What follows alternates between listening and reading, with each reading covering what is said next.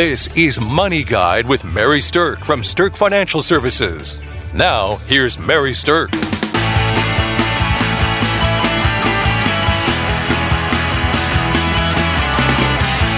Welcome to Money Guide with Mary Stirk, and today we are talking about money tips from the world's wealthiest women. I think that's a super fun topic. Today I have with me certified financial planner Kelsey Banky. Good morning. Kelsey and I would like to both be on this list of world's wealthiest women. It's only a matter of time, Kelsey. It's only a matter of time. So here's the thing, is that, everybody has got their viewpoints on money, and there's fantastic tips from men. There's fantastic tips from women, but sometimes it's just how the messages are said or shared that the emotion behind it, the sentimentality behind it is a little different coming from women. So we thought it would be kind of fun as financial planners and women in the financial industry to share a little bit with our listeners about some of the money tips from some of the world's richest women. So the first one I want to talk about is J.K. Rowling. Harry Potter. Yeah, here we go. She is a rock star author. She is. Worth a lot of money. And one of the things that I admire the most about her is that she keeps falling down to a lower and lower place on the whole wealthiest women's list in terms of how much money she has, because she keeps giving it away. She's like this charitable, amazing person. I love that. It's a pretty good way to use your money, is to help others and give it away. So I admire that about her. Absolutely. And one of the things that I also connect in with her about is that she didn't come from wealth. And the line that I really wanted to focus on when it comes to money tips from her was this. She said, "I have not forgotten what it feels like to worry whether you'll have enough money to pay the bills." Now, I think most of us have had that feeling before. At some point in our life, we've wondered, how am I going to pay that bill? Maybe not so recently, but for sure you've probably had that. There are very few people who've never had that worry. And I think that is fantastic advice, is to have that thought in the back of your mind. Now, not live in fear of it, but to have that thought in the back of your mind as a way that you keep yourself in check from overspending or being, I guess, not very prudent when it comes to a steward of your own money. Absolutely. So if you remember always that was once where you maybe were at, and that other people are still there, it maybe would help you appreciate what you do have, and understand that happiness isn't found in stuff. Right. Absolutely. So, and that's why I love that she's giving so much away. Now, she also had some interesting advice for people who want to start something. And so if you're thinking about a small business, this one's for you. She said, "It's our choices that show what we truly are, far more than our abilities. Anything is possible if you've got enough nerve. It does not do to dwell on dreams and forget to live." So I think that what she's saying is go for it. Absolutely. Well, be smart about it. and it's great to dream, but dreams don't turn into action unless you actually take action. So I like that this is coming so soon after the new year too. Mm-hmm. For all those people who maybe have already fallen off the wagon with their New Year's resolutions, maybe flip it around. You can't just talk about wanting to do something; you actually have to do it. So absolutely, a little motivation. Now, her wealth, of course, is come from her book sales, but it's also come from merchandising, and it also comes from royalty fees paid for her and movie rights and things like that. So one of the things that is a constant thread that you'll hear from the different women that we're going to highlight here is that they have multiple streams of income. They have multiple ways that they're making money, not just all of their eggs in one basket. So as a financial planner, I love seeing that because we talk all the time about diversifying your investments. And this is the same type of theory. It's diversified income streams from diversified types of projects or things that they've invested time into that are now creating a return for them. So diversification matters. And I think that's a really good lesson for us that we're getting from JK and all the other women that we're going to highlight. All right, Kelsey, who's next on our list of wealthy women that we want to give some tips from? Well, Naomi Judd is on this list. And since I'm a avid country music fan, that's what I'm picking. I remember listening to the Judds when I was younger. I just loved their music and I loved their story. Oh, you can't think of country music in the 80s and early 90s without the Judds being a part of it. For sure. I've listened to podcasts and read different things about the Judds, and their success was so strong. It was just kind of incredible. So Naomi Judd is one who is also very diversified in her income streams. She had, for those who don't know or don't remember, her career temporarily stopped, and it was kind of a pre-retirement. They thought she wouldn't be able to continue. She got hepatitis C, which is a very severe virus affecting your liver, and all this work. If you know anything about her, she from a very young age wanted to be famous and wanted to be a singer, and worked really hard all along that way to get to where the Judds were, and then they didn't have a long term of success necessarily, because then her illness kicked in. But while they were, very successful, it was extremely successful. Since then, she's made some recoveries. She's also donated a lot of money, but her diversified income comes from, still getting royalties off of the songs. She's a writer and author. She's an actress. She does speaking engagements.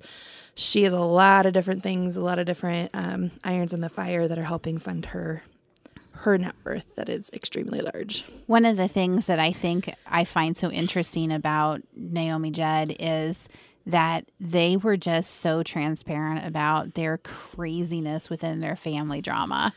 And it's crazy. I won't go into that on this show. I think that so many people can relate to having crazy family drama.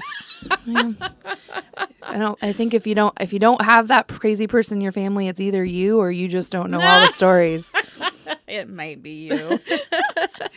Well, here is Naomi's secret to wealth. She has said she never spent much money on flashy things like designer clothes or expensive jewelry. And I think that rings so true for her, just seeing like how she came from dirt poor roots and then developed into this amazing amount of wealth. And so her theory goes along with this, that the rich get quietly richer every day, but they aren't flashy. That is true for a lot of people who develop significant wealth. Yeah, there's a lot of people that are known for being very, very wealthy and are actually very humble in what they own and what they spend money on. They're very smart about that. Not saying they don't have their things that they splurge on. Everybody splurges on certain things, but they're not just buying things that are expensive because they're expensive to show that they have money. Right. And I relate to both of these women in very different ways, but my own story of going from welfare to wealth management, I've developed this money philosophy that money itself is not about the things that it buys you. It's not about creating a feeling of security or happiness or anything like that. The only thing money really, really does is that it buys you choices. It buys you choices of how you want to live your life and how you want to spend your time and what you want to have in your world. And so I like to look at money as a tool to help design the future that I want to live. And that's really what the purpose of money is. So it goes along with what Naomi Judd has to say about it's not about buying the flashy things and proving that you're rich. It's about having a rich life full of beautiful experience and creating that. And that, I think, is all why I connected with J.K. Rowling as well, is because part of a beautiful life in my mind is helping create beauty in others' lives by giving back. So I love that she just has that massive charitable piece behind her. Congratulations to Mary Stirk and the team at Stirk Financial for earning a spot on 2 Forbes lists, Forbes Best in State Wealth Advisors and Forbes Top Women in Wealth for 5 years running. Welcome back to Money Guide with Mary Stirk, and today we're talking about money tips from the world's wealthiest women. We've talked about what we've learned from Naomi Judd and J.K. Rowling, and now we're going to go to one that you might not realize is on this wealthiest women's list, Heidi Klum.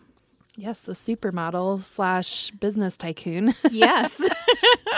Very pretty, but also in a lot of different things that have nothing to do with her looks. So. Right. And again, continuing with our theme, multiple streams of income, multiple things that create wealth for her. So this theory of diversification continues to come through. But Heidi Klum not only was a supermodel, but she produced and also hosted the Next Top Model franchise in Germany and the long-running Project Runway. And she built a very popular brand around her name with a line of luxury fragrances. She's got jewelry, she's got clothing, shoes, things like that. And again, she's built all this wealth, but she is a huge fundraiser for the Children's Hospital in Los Angeles. Yeah, so she's very interesting. Her entire wealth and all of this, for the most part, has been built around high fashion. Right. But some of her advice and really what she's becoming known for the advice side of the world is sensible spending on your clothing. So not necessarily paying for high-end items, maybe even in her own lines, but something she says often is shop in your own closet. You don't have to go out and buy new clothes. You just need to rediscover the new clothes the clothes that you have in your closet.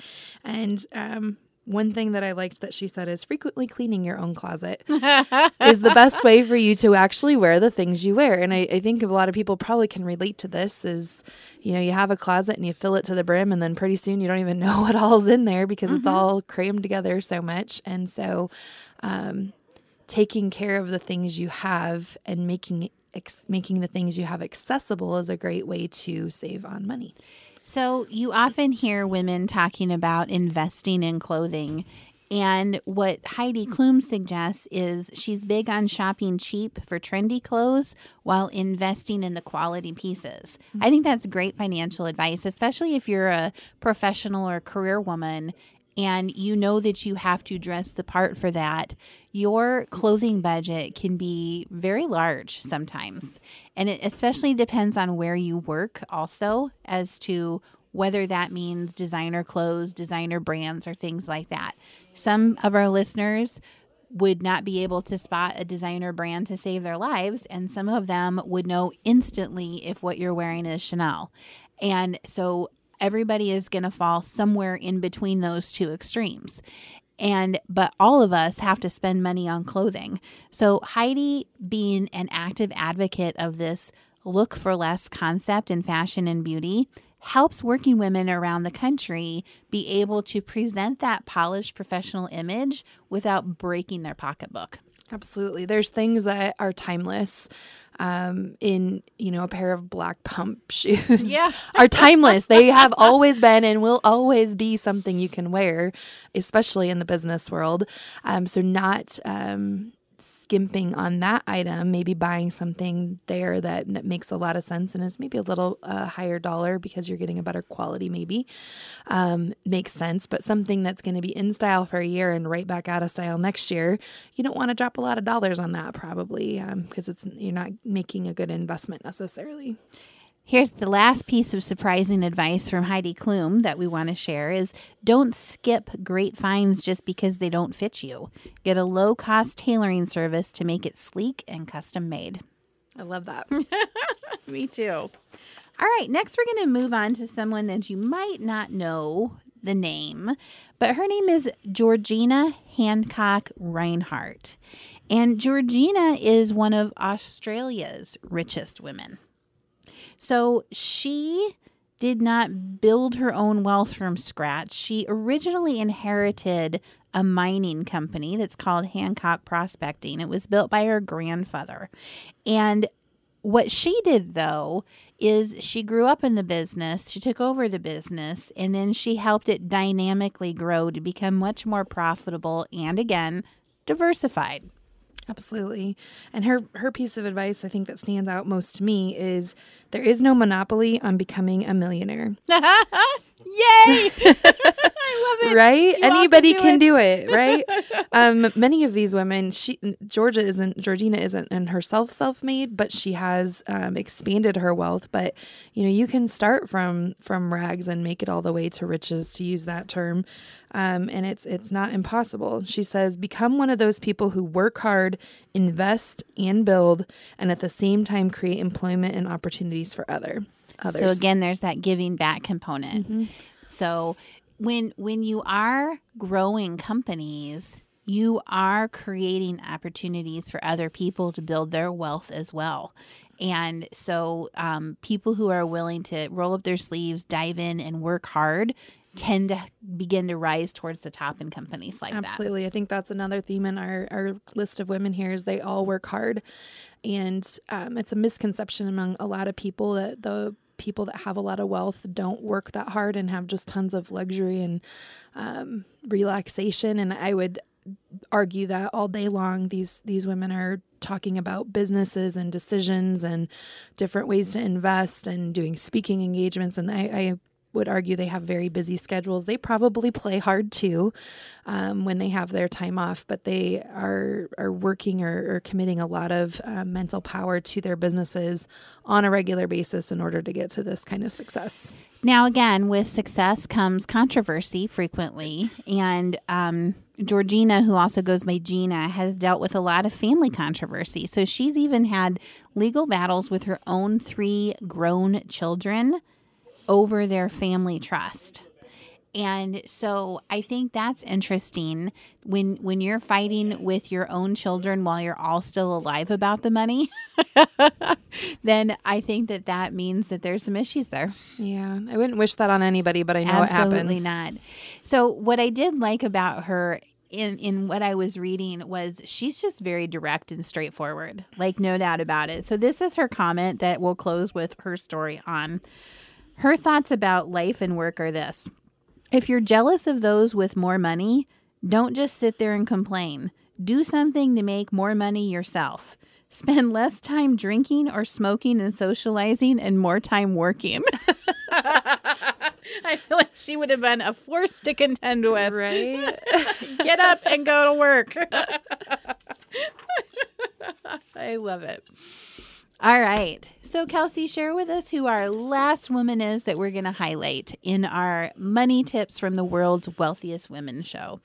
Abigail Johnson's going to round out our list today. She is a very, very cool story. Yes. She is the president of Fidelity Investments, part of the Fidelity Management and Research, LLC.